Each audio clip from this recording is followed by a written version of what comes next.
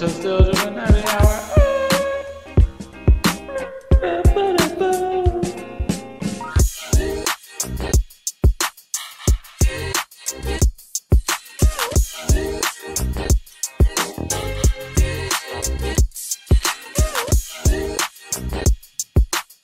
Welcome to episode 157 of the Still Dripping Happy Hour, brought to you by the Printify Shop, right, Hayes?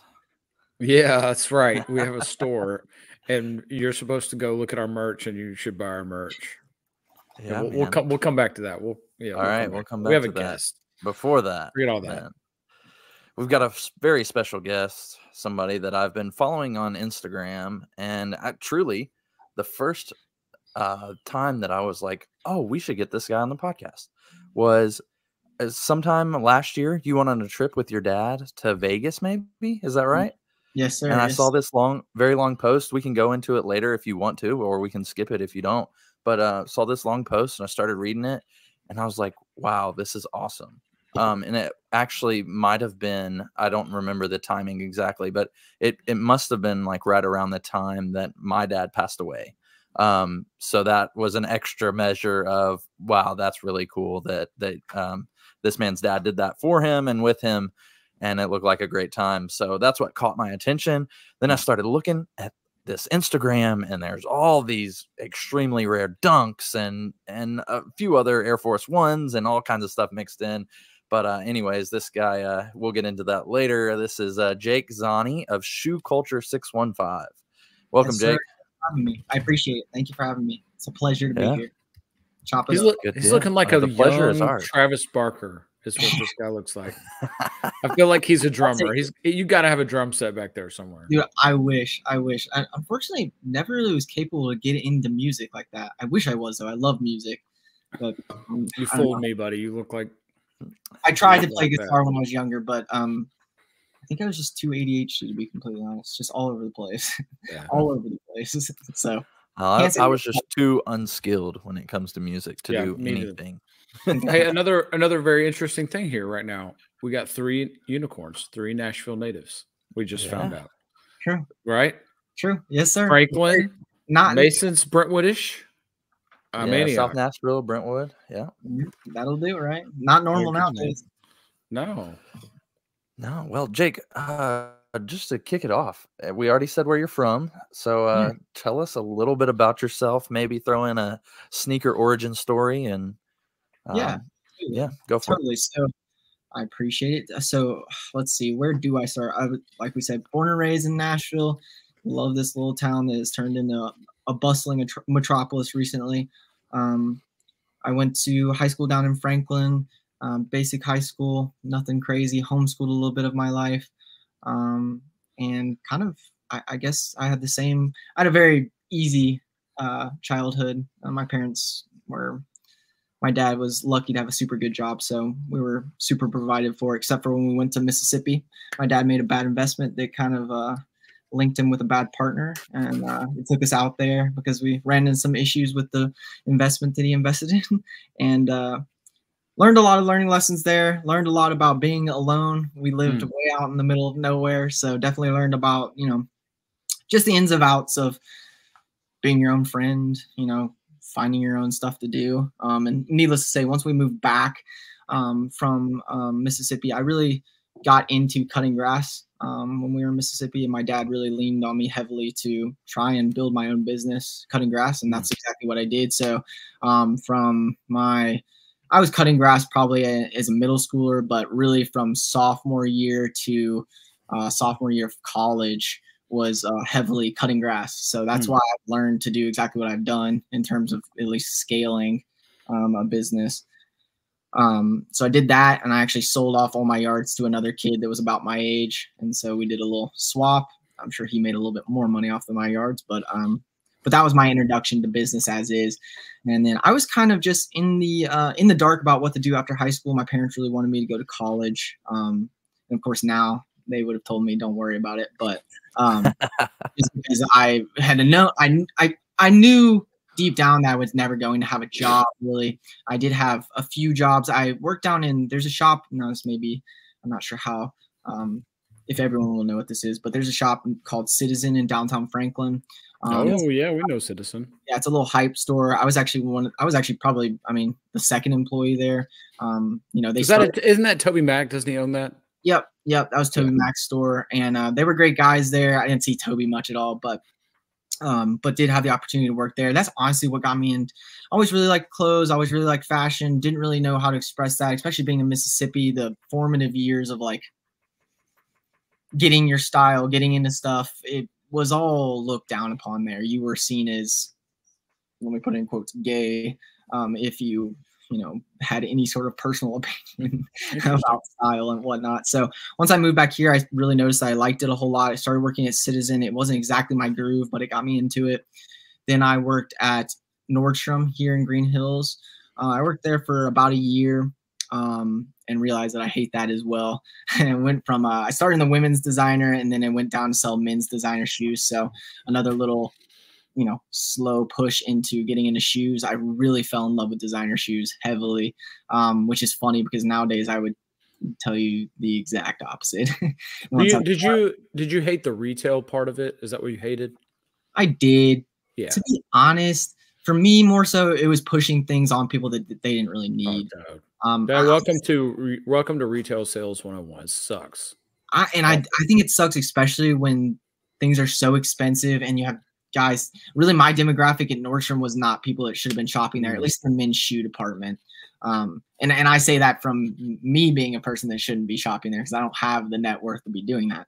And it's funny because a lot of these shoes that we're working with nowadays, if you can get retail, you can get them for a solid price, but it's still kind of expensive here or there. Yeah. But needless to say, that was my introduction to it. And then I started working at Vans, and which is another store within the same mall, and realized that was my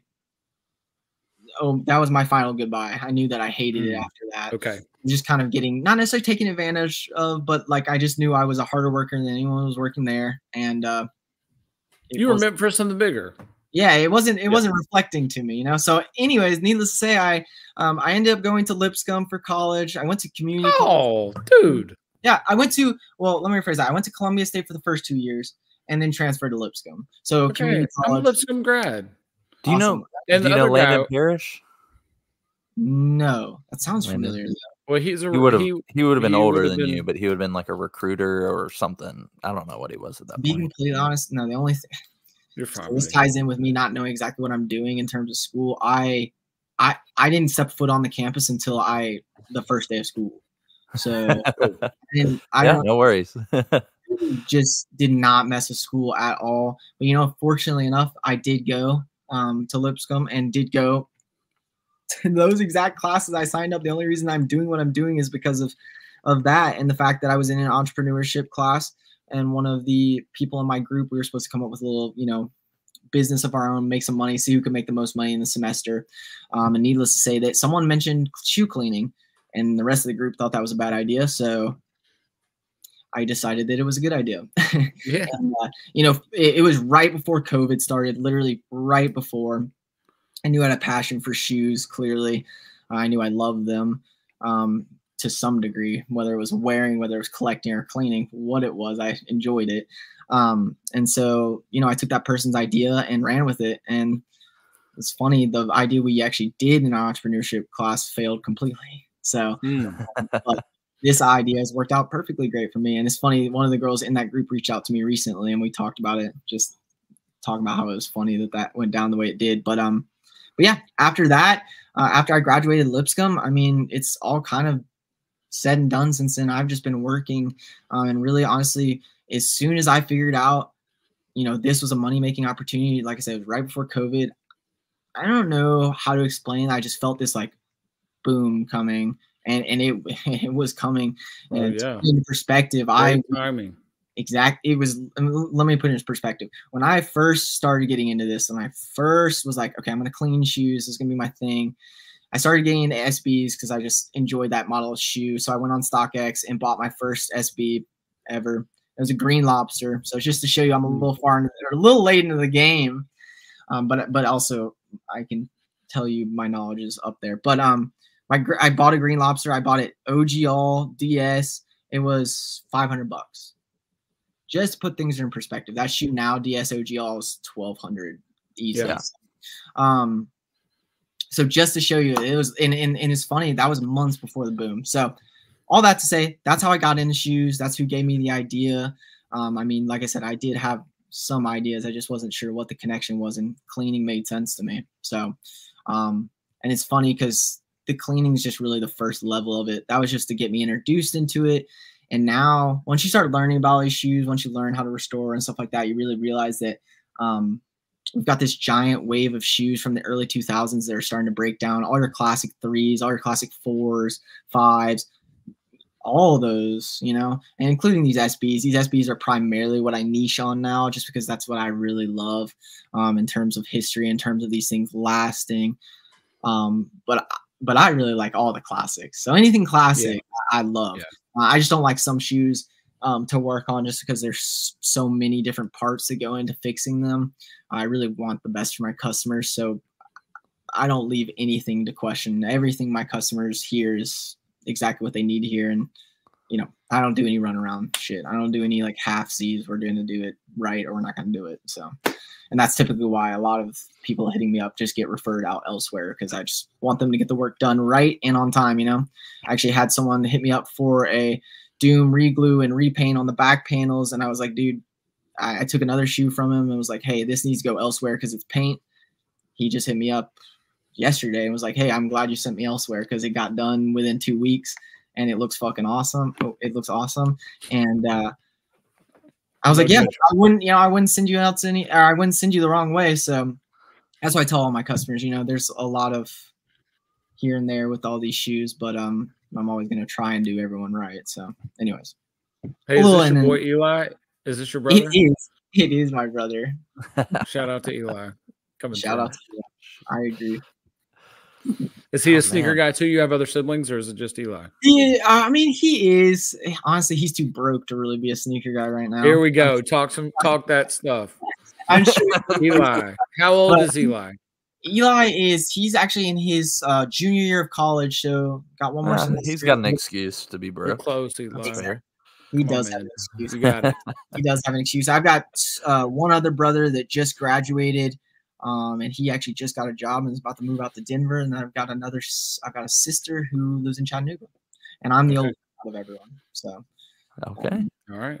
And I was pretty close to my entire family. We had a really close relationship with each other, so we're definitely still in touch. So your parents did they move back to Tennessee after the Mississippi crap, or? Yeah, so they did. They moved, but we were still all pretty young, so they did move back with us, of course. And then you know, they lived in that same spot for a long time. They recently, as of like, well, I guess recently is, but about 2 to 3 years ago, they sold their house, and now they went and bought a lake house on Smith Lake. Oh, yeah, Smith Lake's awesome. Yeah, That's they decided to move out in the middle of nowhere, but in a nice spot. So my dad they were just kind of, I mean, Franklin it changed a lot compared to 20 years ago. I mean, a lot. Yeah. I mean, we're talking about all the roads that were single lane roads or 4-lane road or 2-lane roads now. So Smith Lake was voted one of the top like 4 or 5 cleanest lakes in the United States.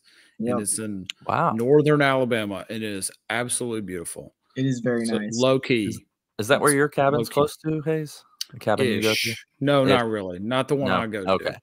Our land is northwest Alabama, and this is like northeast. Yeah. So it's probably 200 miles.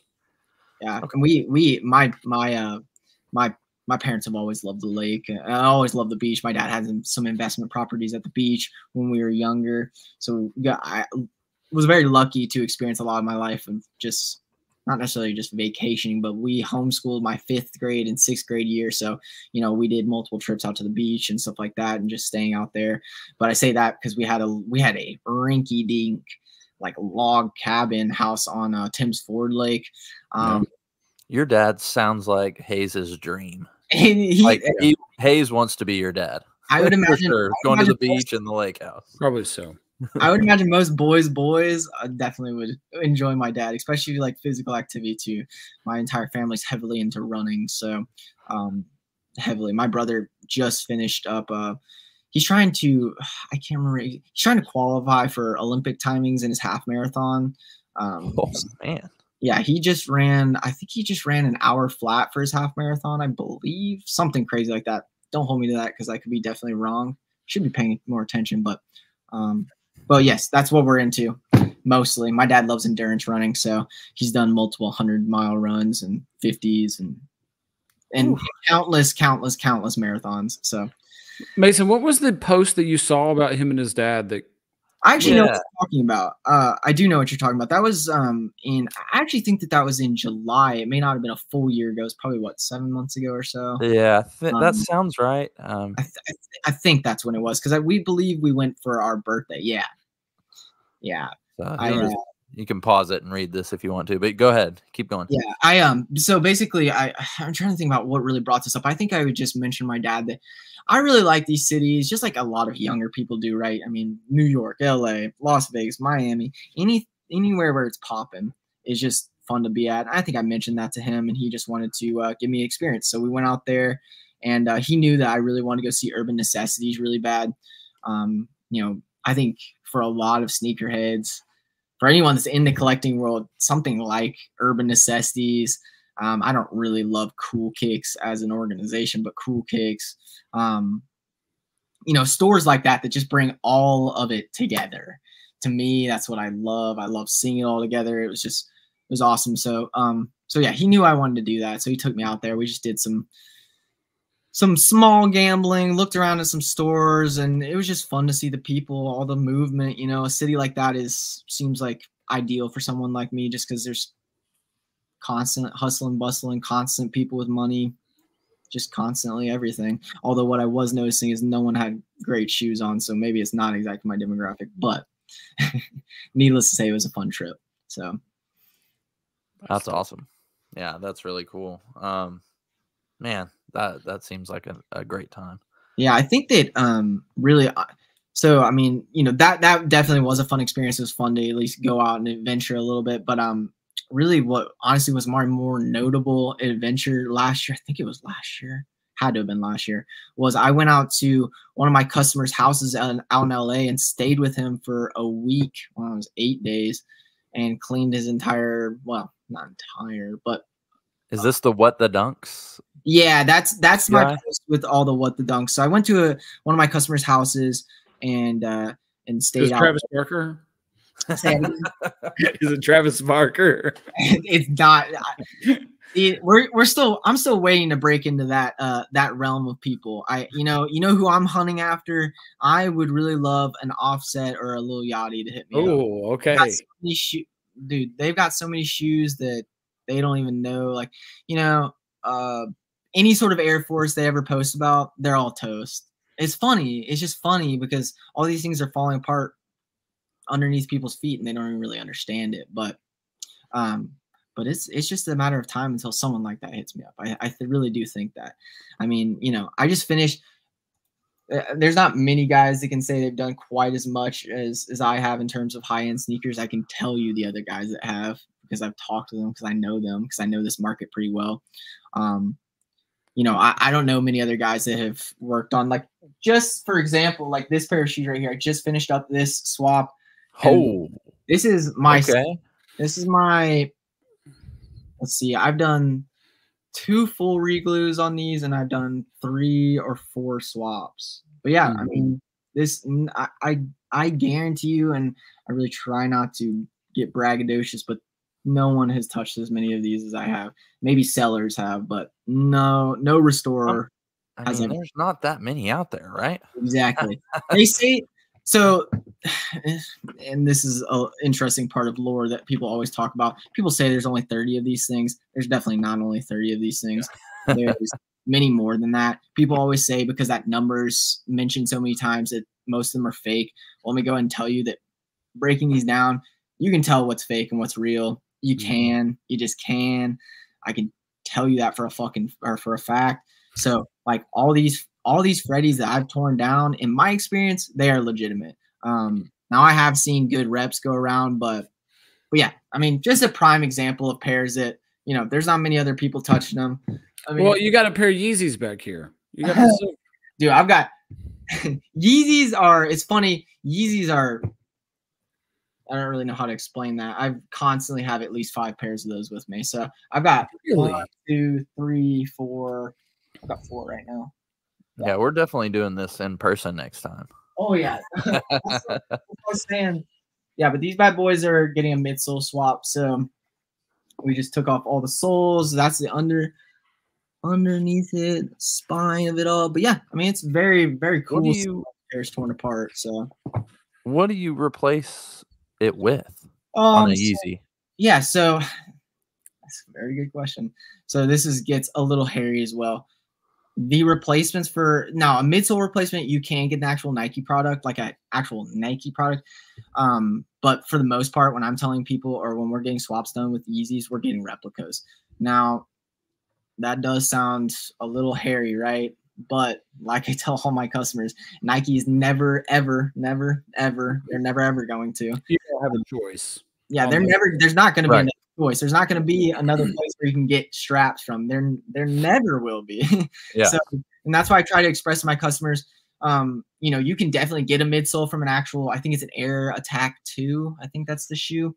But the reason I tell people most of the time to just go for a replica is because this shoe, just like I told you earlier when we started, lots of shoes just have too many parts on them, and it makes it just a challenge. Mainly your 4s. 4s are a prime part. 4s, 12s with their side tabs, 7s with the back tabs, 2s with the entire. I mean, 2s are very much like this. They have a plastic spine all around the back.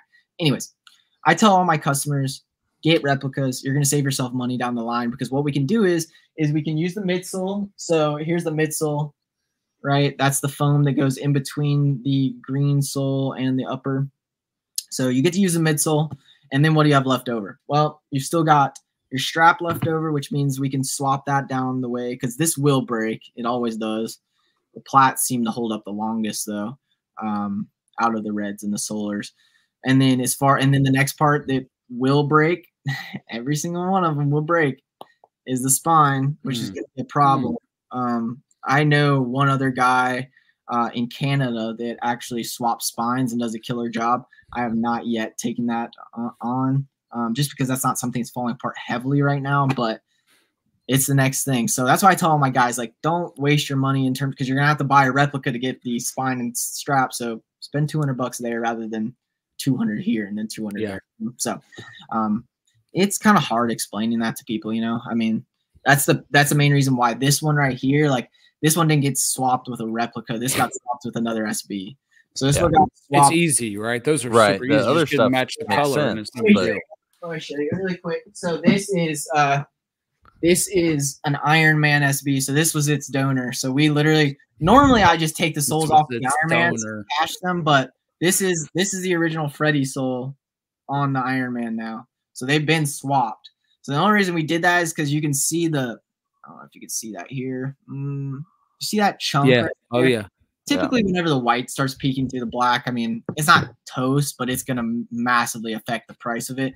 So you can see that these soles aren't in crazy different. It's so hard to see, but it's not in crazy different shape. It's just that white's hidden, and so just that will give you, a few extra $1,000 or something like that, just depending on who's selling them. So, but yeah, I've been very fortunate to, I got my degree in marketing. So I kind of knew exactly how to attack this whole thing, right? When I started, I kind of saw everyone doing it the wrong way, right? Everyone was posting pictures of their cleans and whitens, right? I mean, good shit or good stuff. The main thing that not everyone did is just get in touch with the sellers. I started getting in touch with all these sellers who were kids, so it all worked out. It was super easy to not necessarily convince, but like get on the same page and I'm going to get you right. You'll get me right.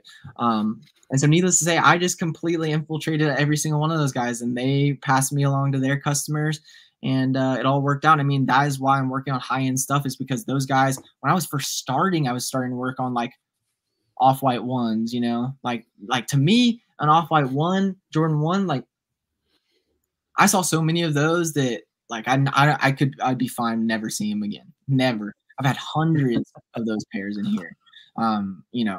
So I've been very fortunate to pivot or sit myself where I did in terms of just getting close to these sellers. And I'm still working with them today. I mean, this is from a seller that I've worked so many times with. and been very fortunate to work on a lot of crazy pairs. And something funny that I mentioned that is he's actually this guy. His name's Chris. Chris was actually one of the first ones to send me a Paris SB. And funny enough, that was the only time I have ever had. Now, knock on some freaking wood here, but it's the only time I've ever had anything stolen in the mail. Only time.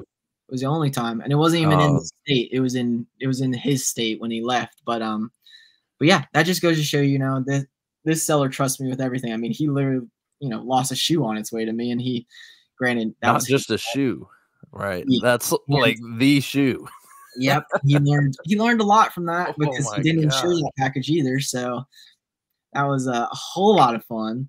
Gosh, so my stomach dropped when you just said that. Oh man, well, I mean, I remember when they showed up, I mean, just because I care and just because, I mean, the shoe it is, right? How right. Yeah, $200,000. I freaked the heck out. I remember the box was completely destroyed and someone had just tape bombed it or like around it. Yeah. Wow. It's funny is the DS donors that were still in there. So we were using a purple Avenger SB as the donor, and they were still in there, and the Paris's insoles were in there, but the Paris was gone. So definitely interesting. It's funny. I mean, that's another part that a lot of people don't really factor in is shipping your shoes to me. It definitely can be risky if you don't do it the right way. I mean, I think for the most part, like not everyone's out to steal your stuff, So as long as you package things properly, but it just takes the wrong person. And honestly, I think as well in New York, I really do think that there's guys that know guys' names, know what to look for, know what things weigh, what here and there, because that box got, I mean, the Paris got stolen like very purposely. So, it definitely is interesting. It definitely is a bummer. It's definitely part of the reason why I'm actually starting to and trying to start flying some of these shoes back home, because that's what they they're $200,000 shoes, right? Makes sense. Exactly. That's how they should be transferred. And for shipping wise,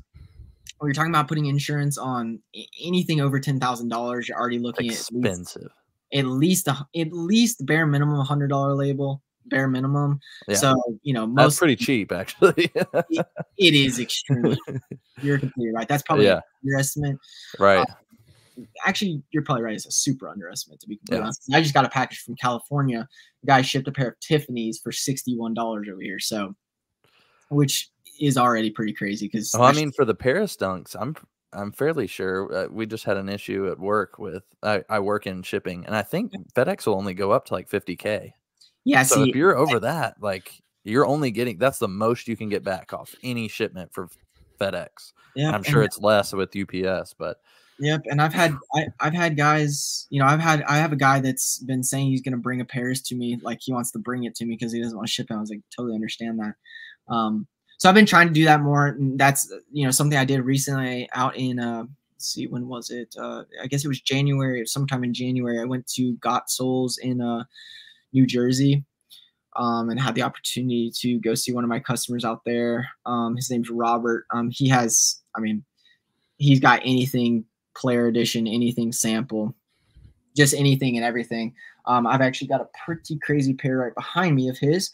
But needless to say, I was taking back some of his SBs, and one of them was his Pigeon, which was super cool. Got to take an NYC Pigeon back home. Funny enough, that was actually one of the pairs that took me out to LA to my customer as well. So that pair is always a trip. It's always very fun. And another pair that's, that I don't know how many people can say they've worked on. I've worked on 4 of those now. So maybe not a massive amount, but in accordance to 200, it sounds like it. Yeah. This is the pair from Robert that I haven't, you can see that they're broken down still. This is a promo sample. It may not mean a whole lot to you if you don't know about shoes, but these are the Spike Lee Jordan 4s. I don't know exactly what they would go for in this condition, but I'd imagine this is $20,000 shoe at least, but we're still waiting on donors. We're going to use a Motorsport to swap these. I was going to say, it looks almost exactly like the Motorsport, right? Except the Spike Lee. It literally is a Motorsport. Yeah, same shoe. Yep. That's why it's always amazed me that they cost so much, but it's a very sought after shoe to some people. To me, this wouldn't exactly be my grail, but it's a pretty shoe nonetheless. But yet again, just cool to see expensive shoes torn apart, right? So, are you doing this all on your own, Jake, or do you have? Yeah, everything you see is me.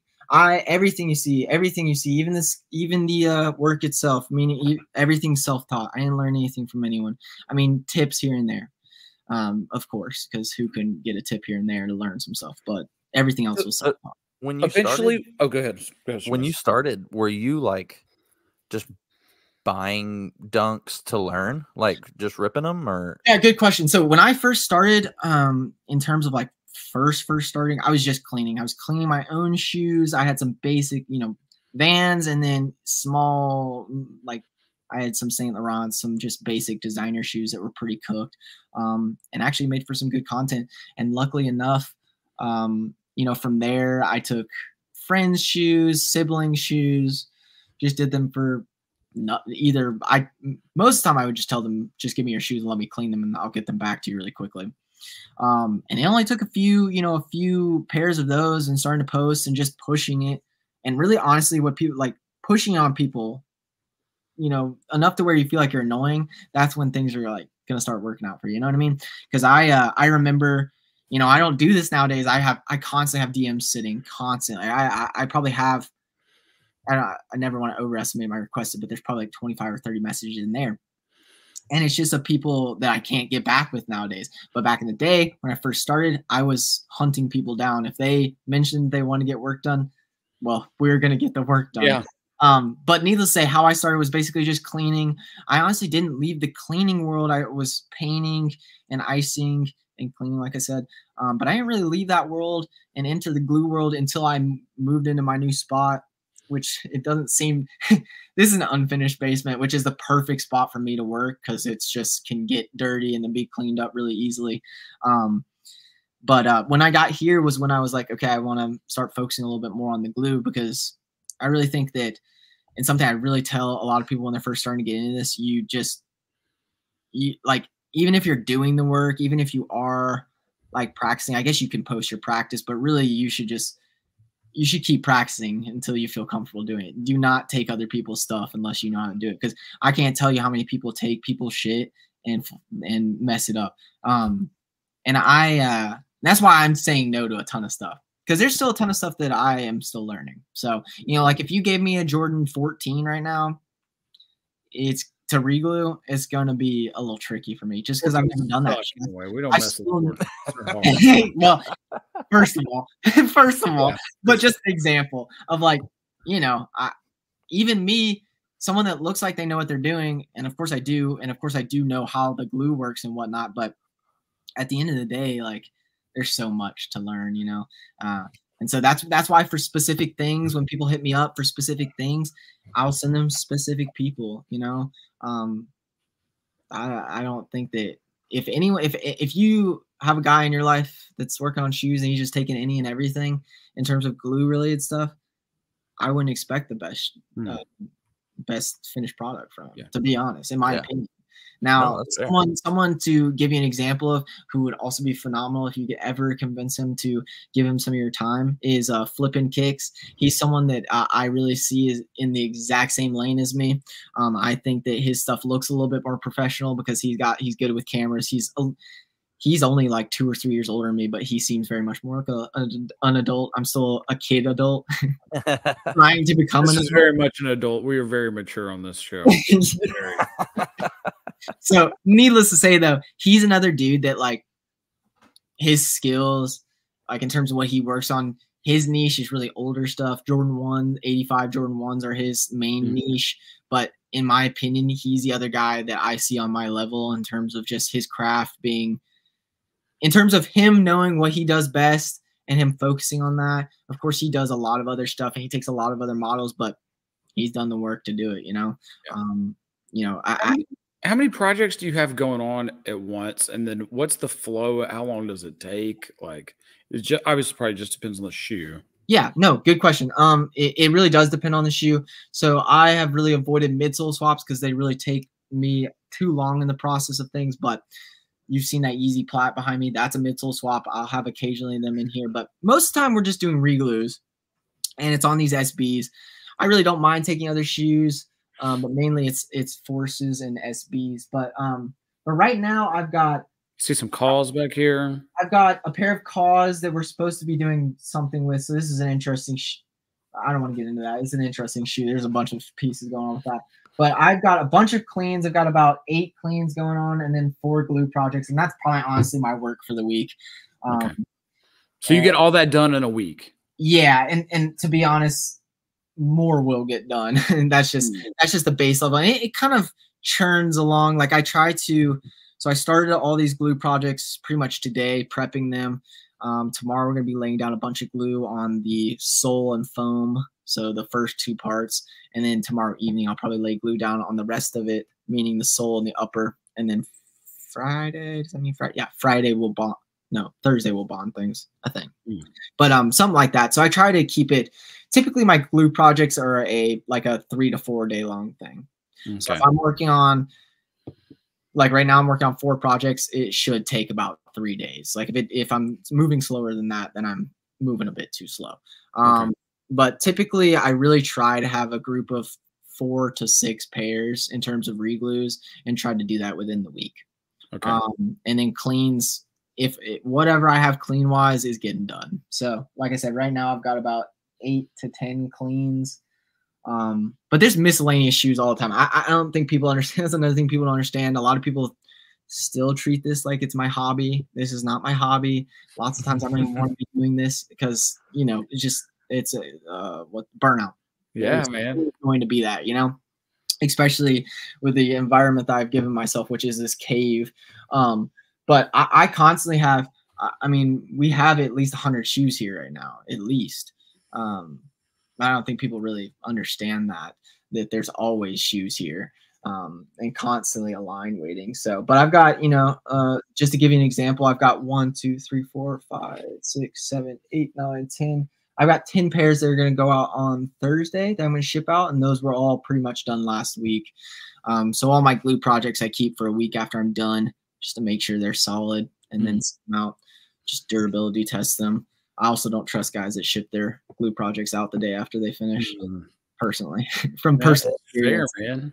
Especially if I know it's not cheap what you're doing, and so it makes sense that you have some QA, I guess, right? Yeah, it definitely is not. It's definitely not exactly cheap. I definitely see what I'm doing as if you don't have extra money laying around, you don't need to be talking to me. Yeah. Because and that's not me saying.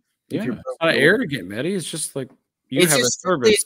It's just strictly like you shouldn't be worrying.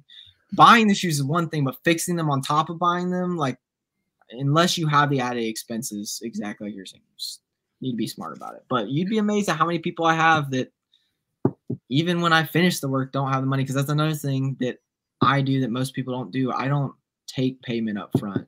I don't like to be my boss. So, and a lot of people, once they give you the money, they feel like the boss, in my opinion. That's fair.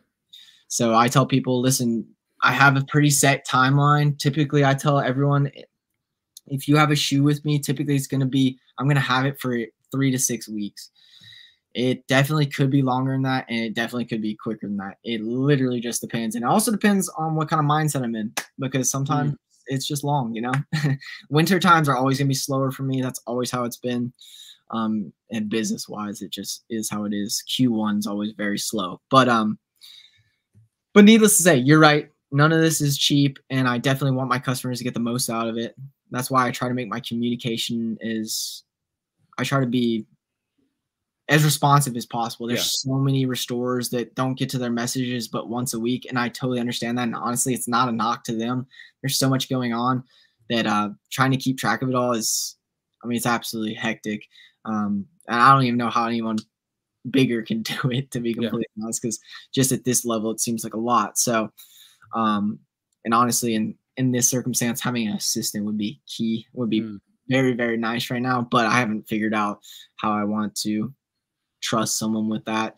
It's funny, we mentioned Eli earlier. He has worked with me a little bit over the past 2 summers, just trying to figure out what that actually would look like in terms of having an assistant. So So I've been testing that out while he's here over the summer breaks. But just like you said, and like keep touching on, yes, it costs a lot of money in terms of things, and I like to make sure that people feel comfortable and happy with spending that money. You know, I don't want, you know, and that's another thing. It coincides with, if you get a glue project back, I do this with almost all my glue projects.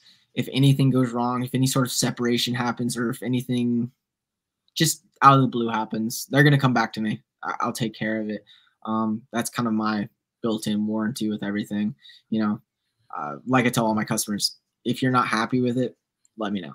Yeah. And hopefully that's why I've been able to build the group of people that I work with still, because they see that, you know, they know what's going on in my life. If you check in on my story, you're going to know exactly what's going on. It's a little annoying how I do things, but I don't know if it's anxiety or what it is in me, but I like to layer. There's not many people out there that do what you do. And so it's a special, right? You're like it's a very thoracic surgeon that's like really focused on that thing. And right, it's not like there's a one of you on every street corner. And so, totally, you know, you can either suck it up and get over it, or do what you want to do, right? Totally. But I'm sure in this arena, especially, the transparency that you have is probably much appreciated from people, because sneakers historically can be pretty shady, right? And when you're 100%. Dealing with all this this market that's, for the most part, before StockX at least, was completely unregulated. Oh, yeah. And now we're just getting into some form of regulation, not really like, yeah, I mean, whatever you call StockX, but yeah. And so it's a shady business historically, and being transparent is probably very comforting for people too. Well, I think what I learned when I was getting into this, so when I first got into this, one of the bigger guys recognized me, or I guess recognized my drive or whatever, and kind of clinged on to me, and was just giving me tips here and there. He was one of the guys that gave me some tips here and there. And funny enough,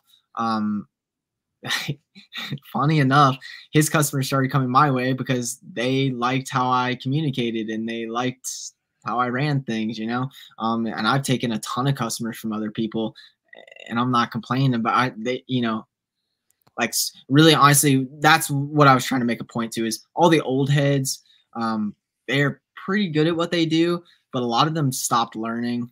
And there's a lot to be learned still with a lot of these shoes. And not only did a lot of them stop learning, a lot of them don't think that they have to communicate the way that I do, you know. Typically, you know, if I have a DM from you, unless it's in my requested messages, if it's in my requested messages, who knows when you'll get to be honest, that's just a here and there kind of thing, trying to deal with the people that I've already got, you know, going on. But most of the time, if you send me a message, I'm going to get to within 24 hours. Like, it's going to be gotten to. And if I don't, then I just have missed it. But honestly, those older heads, those guys are the guys that taught me a prime example of what I didn't really want to be, because I still, funny enough, I have a DM that I actually need to get back with, of a dude. I just posted 2 baby bears, and they were from the same customer. And funny enough, he has a third pair with another restorer, because I told him I couldn't re-dye them. He wanted them re-dyed, so he sent them to a restorer that I thought was personally, you know, a good suggestion, and I think he is in terms of the work, but he still hasn't contacted my customer, and my customer is actually asking me to contact him. I'm like, bro, this is how it works. Yeah, I'm like, this is. I mean, I'm not talking on my customer's front. It's ridiculous that this guy won't just reach out to him and let him know, because most of the time, like I tell my customers, if you don't get a response from me, you don't hear from me, most likely I have not touched your shoe. Just most likely. If I've touched it, you're going to hear something from me. So that's why I tell my guys, whenever they're like, oh, this guy hasn't responded to me, I'm like, he hasn't touched he has not touched your shoe. Probably hasn't even started it. Probably a month out or so. So, you know, so I learned a lot coming into this that I just didn't want to be that way. It's funny. A lot of the old heads too, they, you know, just like you can see a little bit of ego, a little bit of zest coming from me. Those guys have a giant head on them, you know, and they just think they're it, or they did at least. So, but yeah, I have been very beneficial. I think that my customers really like the way I communicate. I think it gets annoying after a while, but Well, I can tell you're a marketing guy, and like that is very clear in everything you've said. So related to all this too, what would if a friend of yours was considering starting a business of any kind, like what are the top 3 things that you've learned so far that you'd advise people to know or do? That's a good question. I mean, trying to think back, I think it really all depends on where the market is as well. Recently, ever since COVID happened, ever since not everyone became an influencer, but a lot more influencers are out there, a lot more content's going on online. I'm finding that it's actually a lot harder to find that niche. You know what I mean? Meaning, like, if I had just now gotten into restoring, there's so many people restoring nowadays that are much smaller, so you may not see them. I see them just because I'm in this world, but like there's a lot of people starting to do this. And what's funny is about 30% of my messages, maybe 25, some large portion though, is people strictly just hitting me up for questions, just asking how to do stuff, how to get work done, which kind of leads me into another point of trying to figure out how to get some sort of paid group message or some sort of like Patreon. Yeah, almost like a mentor, like, right? Exactly. Dude, when you were talking a minute ago, it feels like you should have an apprentice, like somebody that is watching. This is so random, but so there is only one guy, and I think it's in all of the Southeast that engraves silver. Yeah. And he just so happens to be in Lebanon, Tennessee. So if you want anything engraved, like there's no, and I've talked to this guy before. I was like, dude, why don't you have because he's an older dude. I mean, he's like 60. Like, what happens when he dies? Like, who else is going to learn how to engrave silver? Yeah. I mean, he's like one dude in the Southeast, right? And so that's when you were saying that, I was like, man, you should, whether it's Eli or somebody, it feels like you should be able to pass down that information, right? But you're also not a nonprofit. So how do you do that and not take up all your time? Yeah, see, the hardest part is always going to be to find someone that has a relative same mindset as you. In my opinion, it's going to be hard to find someone that really people are going to see how much money you start making once you're doing this. If you have a good system going on, you can make a solid amount of money. Granted, recently, like I said, I move at a certain pace to where I'm trying to just keep things very mild. I don't need to be doing. I was before, like, 2021, 2022, I was nonstop working about 16-hour days, just about. I would literally would wake up and go to sleep at wake up at 10, work all day.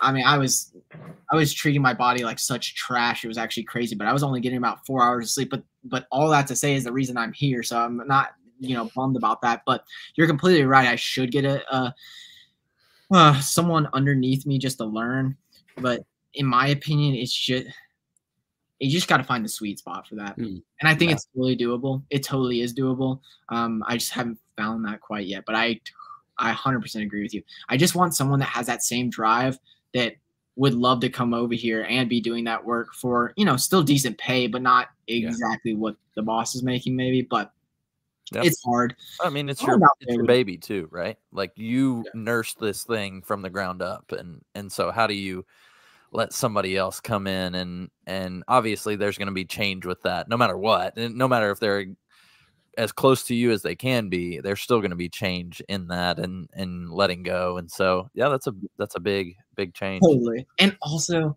another thing is I'm super, a lot of people throw around like OCD. I'm not necessarily, I've not been diagnosed with that, but I am very, very meticulous about how things are. I'm particular. There you go. How about that? I'm very, very particular about how things are touched, how things are moved, how things are placed, how they're sitting, blah, blah, blah. Meaning, shoes, like I just see people touch things certain ways that just trigger me. I don't really know how to explain that. So all those kinds of things are just things that go in with making it harder to find someone that can help me out. Because I'm just really, honestly, I probably just have too high of standards but I know there's someone out there. I do. So it's just a matter of time.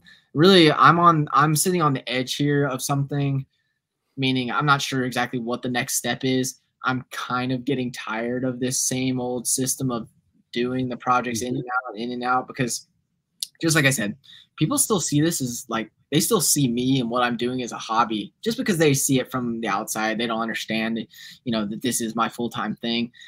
And it probably doesn't help that I'm still working on my spot, but it doesn't make sense to have overhead with another place. But I agree. So I don't know. I've just been very blessed with what's going on, but I just want to pivot, and that coincides with traveling to work, traveling to drop off shoes. I'd like to start working for a different kind of clientele that also has me moving around the country a bit, but beggars can't be choosers. And at the moment, well, let's talk about this. So we mentioned this a little bit before. Who are those people, like, in your dream top 5 of, like, if PJ Tucker called me, I'd poop my pants? Like, what does that look like for you? So that's a good question. I think that my answer is gonna be a little here and there, because I think that those kinds of guys, as much as I do want to work with them, I do think they're interesting guys to work with. Celebrities and people with that kind of money don't act like me and you in terms of getting things done. Now, some of them maybe the people that have kept their, I don't know, lifestyle changes everything for you, in my opinion. But still a valid question. I would love to work for Lil Yachty. I think someone like that is right up my alley. I could definitely jive with him. Definitely could. He's got all the kinds of shoes that I love. Him, 2J's Kicks, with JC, with Urban Necessities. He's 100% someone I would love to work with. And a lot it's funny. A lot of these, like, basketball boys, a lot of these guys actually do collect shoes. I'm not really sure I would love to work for them, just because I mean, don't get me wrong, I definitely would, but size 13 and 14s are pretty much always a nuisance to work on. Yeah, they're always a nuisance to work on. So that's why it would be more fun to work with a JC who's rocking an 8.5, 9. It's just easier. But Lil Yachty, JC, like I said, Offset. I would love to work with Offset. I mean, I think that, like I said, I think a lot of these guys, it's not that I'm a fan of them. I'm never the type of person to want to meet people. I don't even really care to go to their shows or anything, but I do like the idea that we share a mutual love interest. Yeah. You know what I mean? Yeah. And that's another thing that I think would be, that's good about me in terms of working with higher end people. I'm not gonna be doting. I just want to work on the shoes and talk about shoes. I mean, it's not a flex. It's not an Instagram flex. Hey, right. It literally would just be me, like, we're here talking about more shoes. We're working on more shoes. You know what I mean? It's just, I don't know how to explain it. That's all I would really want. And to just show off those shoes, that's part of what I love about what I do, is I get to show people stuff that they don't really get to see. And in abundance. Let me hold on. I'm going to pause you there. You've talked about some of these. I don't know if Hayes has seen these. I wrote down some of the stuff that I went through on your Instagram. Yeah. Man, we're talking about, you had the Quasimodo highs, right? Mm-hmm. There's rumored only 50 pairs of those in the world. This is just for some of our listeners who aren't up on it. Zoo York Dunks, you've had those twice, is that right? Or once? I had the Quasis twice and the Zoos 3 times. Okay. Paris Dunks, 200 ever made. The Zoo York was like a rumored 444 ever made. Yep. Dior ones. Let's see what else. Air Max 1 Atmos, the elephant print. 20 of those as well. What's that? Osaka Dunks, right? From the Japan pack. Yeah, those are awesome. That's a beautiful pair. That was a pair that I wanted to work on for a long time, and it finally came in. Awesome pair. Oh, yeah. What the Dunks, we talked about that a little bit. You've had 10 or more of those, right? There's only 300 of those rumored ever made. I think I've actually worked on about 30 plus pairs of those. Holy moly. Wow. Yeah, I don't know. In terms of reglues, I've done right over 10, probably 11. Wow. In terms of cleaning and stuff, all the rest. And then here's some of the crazier ones I thought of too. The Air Force One Entourage, the Drake OVO Air Jordan 4s. That was that what size was that? 11? Was that a size 11? Do you know what size it was? Let me see. I think for some odd reason I was almost thinking it was my size, which was a 9.5, but it was somewhere in between that. It definitely wasn't that small, so maybe it was an 11. That would make more sense. So just for reference, an 11 sold at auction, I don't know how long ago, for $32,000, which is crazy. Could have been the same ones. And then the Dornbecker Superman 4s. Yep. That I have crazy. Those. You have a ton of those? Well, let me. I've had a ton of those. I actually have a pair of those currently. Or mentioning them. See, that's the funny thing is you can mention pretty much anything, and it's probably somewhere near or was. This is wild. But I mean, just that list of that's exactly what I'm talking about. People don't understand those Entourage Air Force Ones. I've worked on 2 of those. Beautiful. Those are honestly some of my favorite Air Forces ever. Yeah. Nice. Wow. Man, that is very nice shoe. Hayes, you got anything negative to say about these Dornbeckers? No, those are fine. Most Dornbeckers look like, not to talk bad about kids with cancer. I'm not. Well, listen, that's the point. They're kids, so I mean, yeah. But most of them, let's be real. It's hit or miss, right? It's miss and one hit every 20 years. Okay, let's phrase that. I mean, really, the only DBs that I love a lot. Well, there's a laser engraved DB Dunk that I like a lot. Those, of course, the 4s. I mean, I think everyone kind of loves the 4s just because they see them all the time. And the 3s, the red 3s with the I like those big a lot. 3 guy.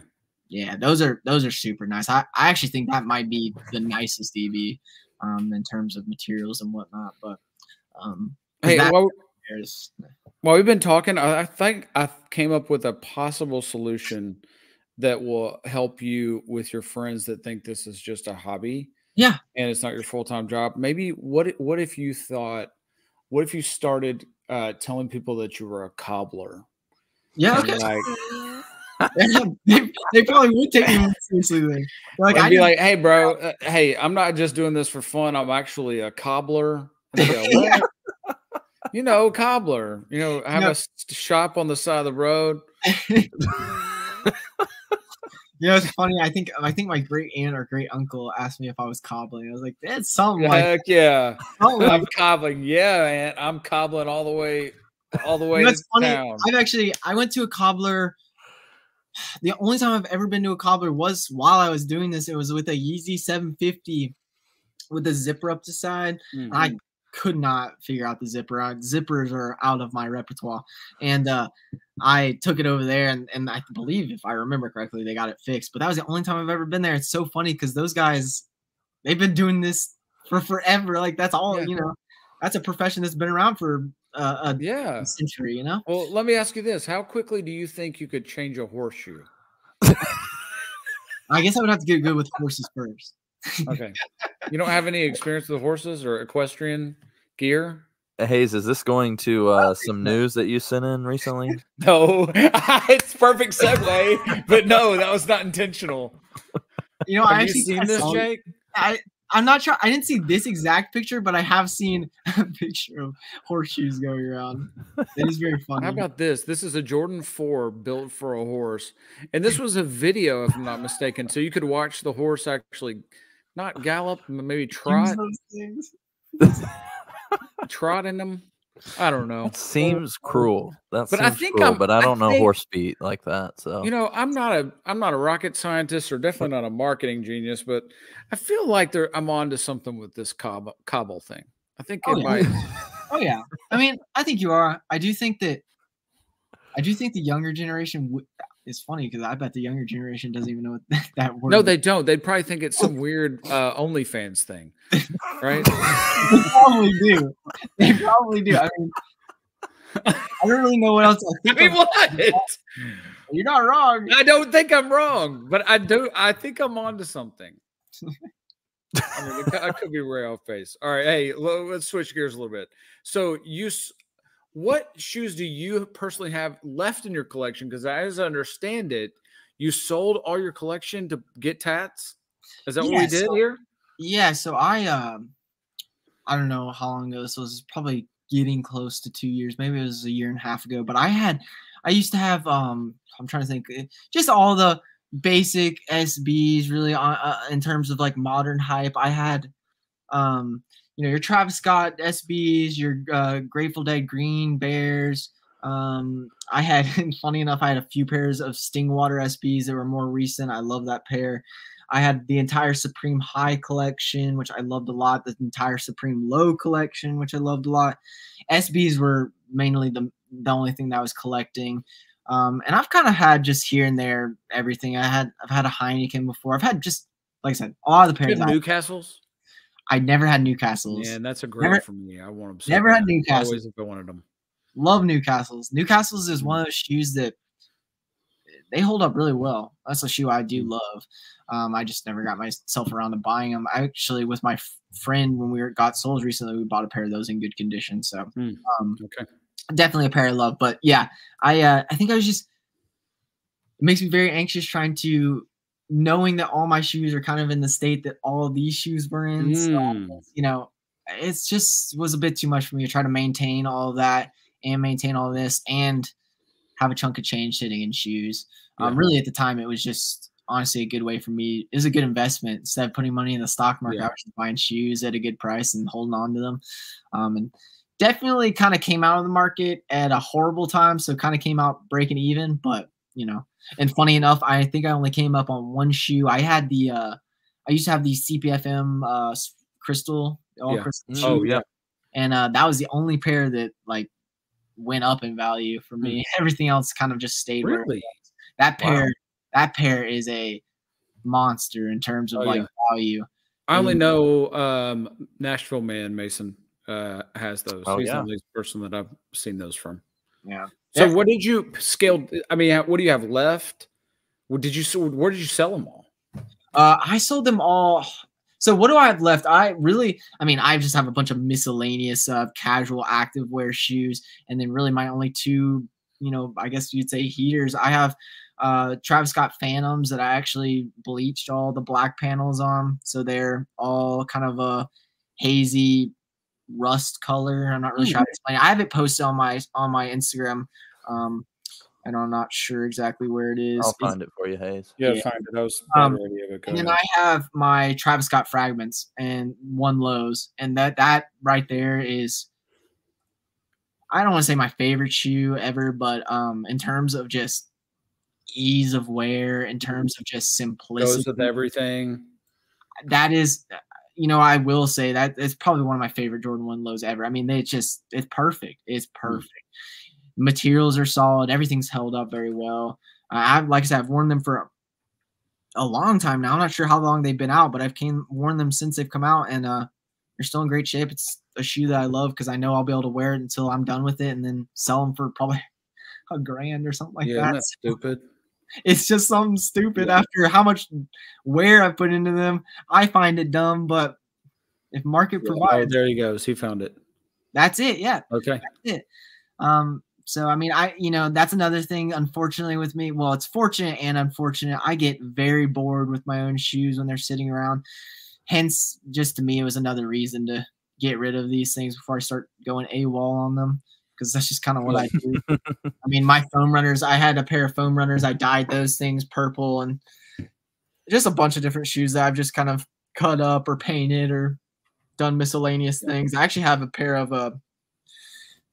I've got a lot of shoes over here that I can show you, but I've got a pair of let me just move you really quick. I've got a pair of Yeezy 1s that I'm thinking about doing a project with. This is a shoe that sat with me for, I don't know. The customer didn't hit me back up after about half a year, and Matt, that happens around here. Believe it or not, people will go ghost you, but I've got these bad boys. Oh my goodness. They were here for a midsole swap, but I'm thinking about, now I'm not sure if this is sacrilegious for some of our sneaker listeners, but I think I'm going to turn these into, there was an all black colorway of this. There was a sample. So I think I'm going to actually do that to these. Just wait, time out. So is there like a certain amount of time that goes by and then like it's unclaimed property basically? Yeah, I mean, they're definitely okay. So, I mean, I definitely say that if you don't pay me within a week, then we start doing a little bit of a holding fee. Because, like I told you, if you don't have expendable income, if you send me shoes, I expect you to have the money ready for it. You know? And how explicitly clear I am in terms of shipping dates, there's no excuse not to be ready to pay me. Yeah. You know, and I'm trying not to be a hard ass here, but. You're not a nonprofit, man. That's what I mean. That's what it comes down to. It's a business still, Just because you enjoy what you do doesn't mean it's not intended to make money. That's not right. I think you hit the nail on the head right there, because I think people see that I care. So this is why you got to brand yourself as a friggin' cobbler, and then all that will go away. The cobbler. You're not wrong. Not wrong. But this pair, this customer just stopped hitting me up. What? I contacted them, and I don't really know how to explain it. It just kind of fell through, and now I don't even have stupidest thing I've ever heard. That's probably how much are those shoes? $10,000? I don't know. I don't know exactly. Well, in this condition, I'm not sure, but you could probably get this kind of worn condition for that would need work for probably like $2,000, somewhere right around there. I'd imagine. That's not what I expected. Yeah, the market's fluctuated on these Yeezys heavily. I mean, especially because all these Yeezy ones need work. If you buy a Yeezy one that looks solid, if it looks really good, then it definitely needs work. If it's beat, then it may be able to get away with not having work, which is funny. Just goes if the shoes have been worn, they'll last longer. Okay. Yeah, dead stock, they're like $10,000. So yeah, there you go. Yeah. Dead stock's a better example. Got it. But yeah, this is just a prime example of what I meant by, like, if I have something too long and it sits here and it's mine, which now these are technically mine. Wow. Something's gonna happen to them. So are they your size? Yeah, they are my size. Oh my God. So that's why I was thinking that I'm gonna put a black midsole on them. I'm gonna dye them black, paint the patent leather black, and the promo has, which I've always found very cool and unique. There's actually a stitch line here. So just like on your 3s and 4s, how they're stitched around the toe, all Yeezy ones aren't stitched around the toe, but the promo, one of them at least, there's quite a few promos, but one of them is stitched, and I want to do that really bad because I've always thought it was cool, and the stitch line's there. It's just the stitch is not in it. So, which is funny. People, you know, unless you're doing this kind of work, you would never think about that line being anything but like a design, choice. But really, that's when I see that, I think thread should be in there. So, so yeah, just like that. That's a prime example of when things sit too long with me that are mine, they're gonna get touched somehow. So, but yeah. Wow. But yeah. Hey Mason, you got some quick hits? Yeah, I do. This has been fantastic, though. Before we get into our rapid fire, but we just have a quick run of the mill rapid fire that we pretty much ask everybody, and I think we're gonna have some interesting responses here. But let's see what's up first. All right, do you own any of the brands down here? Can you see that? I do own some Hokas. Some Hokas. Well, you're a runner, right? Yeah, I like. It would make sense that I'm not going to judge you because he's a runner. He's said that that's a family thing. Yeah. See, not to make your rapid fire long, but no, you're fine. I love wearing my Jordans. I love wearing these shoes. When I was working super long hours, I was wearing my Military 4 blues. I love those things so much, but I wore them around. But I was wearing those so much. I was wearing them so much so that they don't have any breathing holes on the toes. I was having massive foot issues, not necessarily my feet smelling. I'm talking about like them actually starting to fall apart. So so I started getting some more comfortable shoes, some shoes I could just like wear while I was working, and they kind of made me fall in love with Hoka while also running in them. So as ugly as they are, on that standpoint, comfort wise, I like them. So this one time, Jake, right during COVID, I went on this binge and bought all kinds of stuff, right? And I was purging at the same time, I guess. Yeah. And Mason, this makes me sick to my stomach, but it's true. I took my box of Military Blue 4s, and I put them in the trash can. And I feel so stupid because they're one of my favorite shoes of all time. It was. I think I was with you the last time you wore those. The Jay-Z concert, right? Probably were. Anyway, what an idiot! I didn't know about you though. I should have had them resold and all that. Definitely sad, but I guess fortunately this year's your year because they're coming back. They're releasing. That's definitely a pair I'll double up on for sure. Probably so. All right, so pro Hoka. What would your power rankings then be? Or I guess your what's the opposite of power rankings? So Hoka's number 4 on your suck rankings. What about the other three? It goes Hoka. What is the first one? I can't remember. My girlfriend has one of those. On Cloud.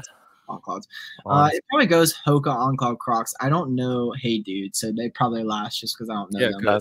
They should be last. Hey Dude is definitely last on or first on the suck rankings if you want to say it that way. Shout out to the guy who sits behind me at work.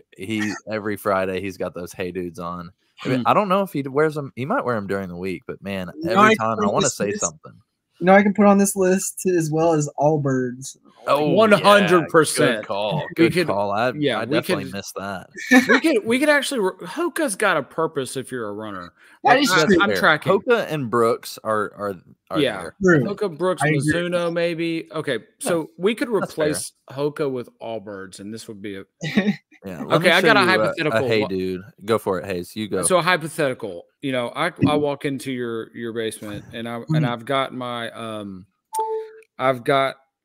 some Lightning McQueen Crocs that are beat, and I'm like, hey, Jake, I want you to restore these. What would you say?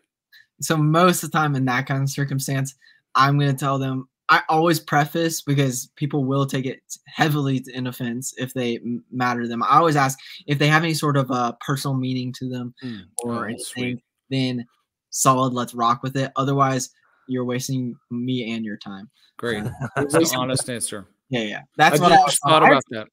I had someone with a pair of Cinnamon Toast Crunch Crocs hit me up like 2 weeks ago, and the strap was broken. I was like, I think you need to go get a new pair, my friend, if you want to replace those ideas.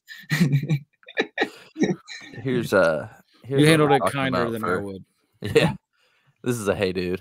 Okay, that is definitely at the bottom of my list for sure. Yeah, that is. I think that should be number one on the suck rankings for sure. It's true that the heel slips down like that. I despise. Yeah. We generally have a rule that if you can easily get your pair next day from Amazon, like that's not a shoe. That's not a shoe that this podcast rocks with. And in fact, if you wear those, you can feel free to not listen to the show and not tell your friends. That's the kind of person. I didn't have a slide for this one, but thoughts. This is more for Hayes's wheelhouse. Thoughts on shoes with fur. I like so it depends, but it took a while for it to grow on me. But I like all shoes like that. What? Yeah, I do. That was one of my favorite pairs that I had. I had a super clean pair of Papa Bears. The baby bear, Papa Bear, Mama Bear trio is, I mean, to me, they're up there with the Supreme set. Wow. Yeah. So Hayes, I do have a question because I thought about this while in the middle. What's your thoughts on the Grateful Dead dunks? Do you like those, Hayes? Yeah, they're not very furry. It's more like a felt, right? They are not fur. They're a little bit different. I agree. Yeah. Okay. Look, if you have a texture on your shoe that could be confused for pubic hair, I'm not down. It's a pass for me. That's fair. The one thing I say for those things is people are always so scared about like, how do I clean this and whatnot. It's funny, like typically those panels are actually the easiest out of that entire shoe. Most of the time what you're really gonna have a problem with, because most of the time those hairy pairs are suede. They're almost never just leather and hair. It's gonna be suede and hair. And you're really gonna mainly have problems with the suede panels more so than the hair. Once you know how to clean suede, it's pretty easy, but you gotta like brush the hair out. Yeah, you gotta get like a comb. Yeah, you actually can. I'm always just using my suede brush. A suede cleaning kit is a great tool to have. Oh, man. All right, last of our not so rapid fire, which is how it usually turns out. Fakes. Give us your spiel on what you think of fakes. Yeah. So honestly, so I really don't care about fakes at all. I don't care if you're wearing fakes. My only thing is, and I think lots of people say the same thing, at least if the people I've come across, as long as you're not like purposely trying to come across as like legitimate. If you enjoy the shoe, which honestly, in my opinion, like some of these shoes I really enjoy, right? Like let's just say Chicago Jordan 1 Low. That's a pair of shoes I really like, right? Very straightforward, super clean colorway. Can I get it for under a band in good shape? Absolutely not. Why is that? That is dumb. That is very dumb, in my opinion. It's a very basic shoe. Now, if someone want to go and buy a fake pair of those just because you love it and you love the colorway, go do it. Well, no skin off my back. But if you're going to go around telling all your friends that you've got them and they don't, you know, and not tell them, oh, I've got a link for, you can get them for $100 rather than $1,000, that's messed up, in my opinion. But I have no problem with it. I mean, who are you cheating? Nike? In terms of like cheating people out, I don't care. They're not a small business. Nike can eat it. But as far as like trying to flex them, I don't mess with that. And I don't mess with like, you know, trying to sell them online to people. Like, I think that hurts the community. That hurts you. That makes the people buying the shoes, it turns them off to that. And that's one of the main reasons I started getting into shoes. Like I said, bought a few shoes. A few of them were fake, and it really turned me off to the whole thing. Granted, of course, I'm still here and I was still buying shoes, but and also my experience with having to use these replicas as donors, you know, getting them in, like, you know, I don't know, I don't even have a problem with them seeing the type of condition they are, seeing the type of quality there, I should say, because lots of them are getting scary to where they're like 1-to-1. So I guess it's just here or there. It really depends on how you're buying them and using them, I guess. I have never thought of the element of screwing the big company. I mean, and that is my style. I've never thought of that. I'm the ultimate needed. I am the ultimate screw the big. I'm that. I'm the rebellious. Will do anything to screw the big man most of the time. I totally feel you. I mean, like, listen, all these GR pairs that come out nowadays, like, especially during the 2021 to 2022 era, 2020 to 2022, like, if you were buying reps of these, like, basic GRs that were coming out, I totally understand it. Because you want to know why? The market was so hyperinflated that a basic GR was $400 to $500. That is just so dumb. It hurts my brain, in my opinion. Why on earth am I buying a black military 4 for 4 times their retail value? Why would I do that? That's so dumb. I don't see that. When in reality, a lot of those shoes, those basic GRs, they're being bought to be worn into the ground. Not everyone just buys these shoes to keep them clean. Now, some people do, but lots of times, like I said, those military blues that I have, beat them into the ground. I'm not even going to try and restore them. I'm not going to, because I've worn them so hard. There's no point. So why spend so much? I have never ever thought of that, Jake, and I'm a little bit embarrassed. And that, in all seriousness, that might be the best argument for a person like me that I've ever heard for fakes. Because even coming in that question, I was like, fakes are stupid. I would never ever like. That's my brain immediately goes, but you have opened my head to, if I can screw the big man a little bit. I definitely don't disagree with you. I definitely think that people need to get their priorities straight. Really, honestly, a lot of it comes down to that. Like, you don't need this shoe. You need to breathe and have, you know, enjoy your 2 or 3 shoes. But at the end of the day, in my opinion, that is the best way to look at it, because it's just like, a lot of these shoes, they can make millions of, or hundreds, and, you know, much more, double the quantity, triple the quantity. Why are they chokeholding the consumers? And especially when the consumers have doubled at least since 2020. So I don't know completely, but that's how I look at it. And like I said, a lot of working with these replicas has opened my eyes in terms of just how decent they are. I mean, you know, I think my first foray into this is going to be the Newcastles. I'm going to find a fake Newcastle. You did? You know what? You should. You can even DM me. I've got a lot of good links to replicas, and you know, these older SBs. It's funny. These older SBs, a lot of them are just now getting mastered and done well in terms of replicas, because you know, the replicating power just wasn't there back in the day. Like you get replicas of like and lots of people, the niche for SBs was so much smaller, so there wasn't a need to make so many replicas. That's why you see one of the only replicas, or one of the heavy replicas that you see is the What the Dunk.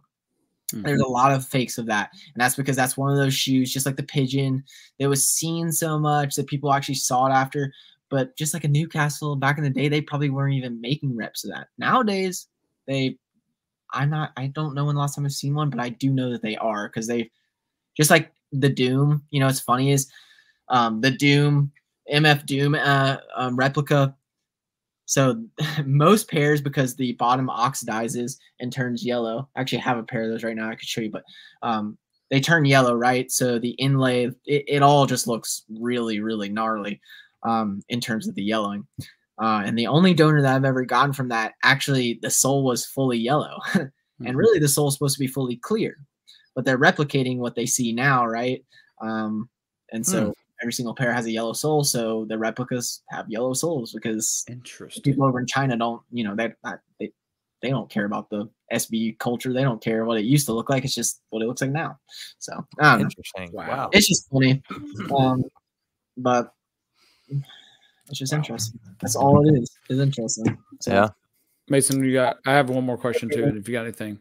No, I've actually, I could go like another hour. So yes, I could, but I'll let you go with the final question. Yes. What is the dopest pair of shoes you ever cut grass in? You know, it's funny. Probably, you know, what's funny. I'm not entirely sure what you know what? I'll go ahead and tell you my story that I just actually use a example of. Was I actually bought a pair of those Chicago Lows, to a replica of those, to do household stuff in and cut grass in. So that was like my grass cutting shoe. Really, honestly, other than that, I probably have just been doing Vans. So, but yeah, I like to keep it simple there, because everything gets destroyed in the grass. And then once it's worn in the grass, it's kind of hard to bring it back, at least from the smells of it all. That's fair. When you're saying that was your first business, I've been wanting to ask you that this whole time. I was like, yeah, I got very fortunate that my dad put me into that. So that's a still dripping culture thing, is like, what shoes have you cut grass cutting shoes? Is grass cutting shoes. Yeah. Or that became grass cutting shoes. Yeah, most of my shoes were like actually like Nike Roshes. Yeah. Roshe. Yeah. Yeah. I like those. Those were such an awesome shoe back in the day. It's crazy how it's changed, you know. I wonder what they feel like now compared to like comfortable shoes nowadays, but those things used to be it. Yeah. They still hold up. I still I have a pair up on eBay, but I wore them the other day. I was like, hey, I might take them off. It's so now, granted, I'm not real experienced in this, but I am on a fake site, or rep site. The weird part is, you could just get the real shoe for retail on a lot of these, and there will be less money. That's kind of odd. Yeah. So I think that all goes in the R&D of it all, in terms of like actually making the pairs. That's why I think it also does. It does depend on what you're buying, because you're right. Lots of the pairs, lots of good fakes are over retail, which is kind of really interesting. It is weird as well, especially because it's not like it's quick shipping either. Now, based on the website you're looking on, it may be easier. The guys that I work with are not. Most times, the reps that I'm getting are not coming from a website. They're coming from individuals who are working within the factory. Just because they're getting, like, most of the time, like websites, like rep sites like Mangum or DHgate or whatever else is like that. That's kind of in the big, just pumping out shit. They don't have as high quality of reps, or as like the most recent batch per se, because lots of these shoes, even like the Yeezy ones I've been working on a lot, like even over the past 3 years, the reps have like they've gotten better and better each time they've come out. So yeah, it is annoying, but I think it's just a lot of like having to change shoes constantly. So kind of makes sense that they're that much. Yeah. It is annoying now. Very interesting. All right. Well, you've opened my eyes. Go ahead, man. I'm glad. And like I said, if you need a better link, I've got that. Okay. I'll figure it out. I haven't committed yet, but I'm not as, I would say I'm 51 leaning that way now. And, wow. and 49. I'm telling you. You've done the impossible. My only thing with buying, and that's no bull crap. Like, I'm not kidding. As soon as you said that, I was like, my only thing with reps, literally the only downside to reps, in my opinion, just because I know what's going on, is the glue is just like, in terms of the sole being glued on around the sidewalls, it's always going to be solid.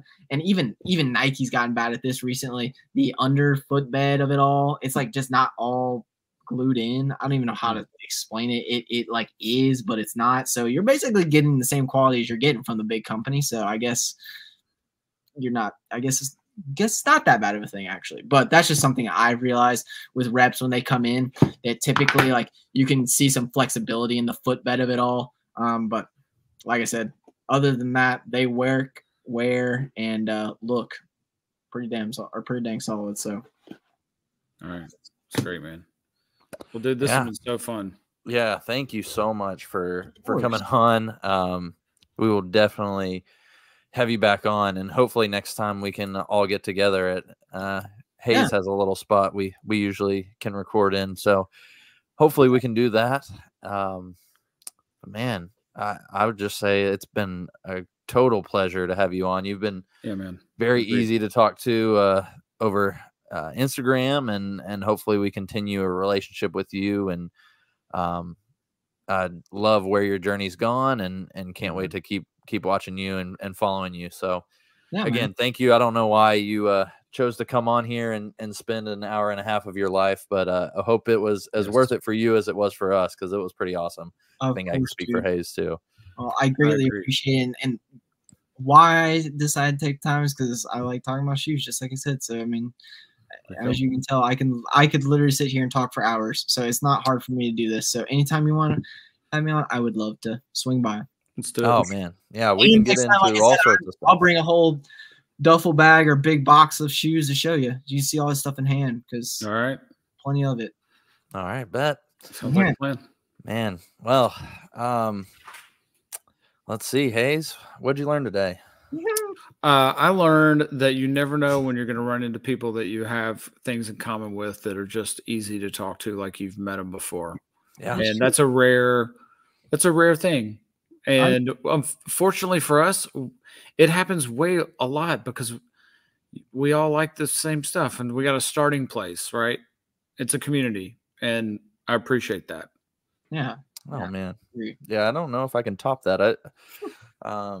Yeah, the similarities. I mean, we all love sneakers. We knew that was what coming on the pod, but I bet our listeners would be surprised that we have never, other than like 2 private messages to you, we have never talked before. And this was a very comfortable, easy conversation, and a bunch of firstborn Nashville natives jumping on the pod, and it was just smooth flowing, and that's genuinely why what brought me into sneakers was realizing I love the designs of sneakers, but I guess what kept me in sneakers is when you see somebody that has a cool pair of sneakers on, and you reach out to them and you say something, and you just start a conversation, and it's usually with people that I would have never met otherwise, right? And so I think that's really cool that this is just something that brings us together. It's about a lot more than sneakers, and I really just want to say thank you again for coming on, and Indeed. We will definitely have you back on in the future. So we look forward to that. Anytime. You just let me know. Anytime. I'm flexible. Boy. I'm working for myself, so anytime. There you go. We've said final question a few times, but this is truly the last question we have of the night. Do you freestyle? Like rap? Yeah. God, I really don't. I'm so bad at it. Are you gonna make me do that right now? Oh, if you would, we would love it. You don't have to, but Hayes is gonna start, and you can cut Jake, in. don't feel bad. Just play whatever you got, Mason. Yeah. All right. And maybe it's not professional. Oh, I don't like this.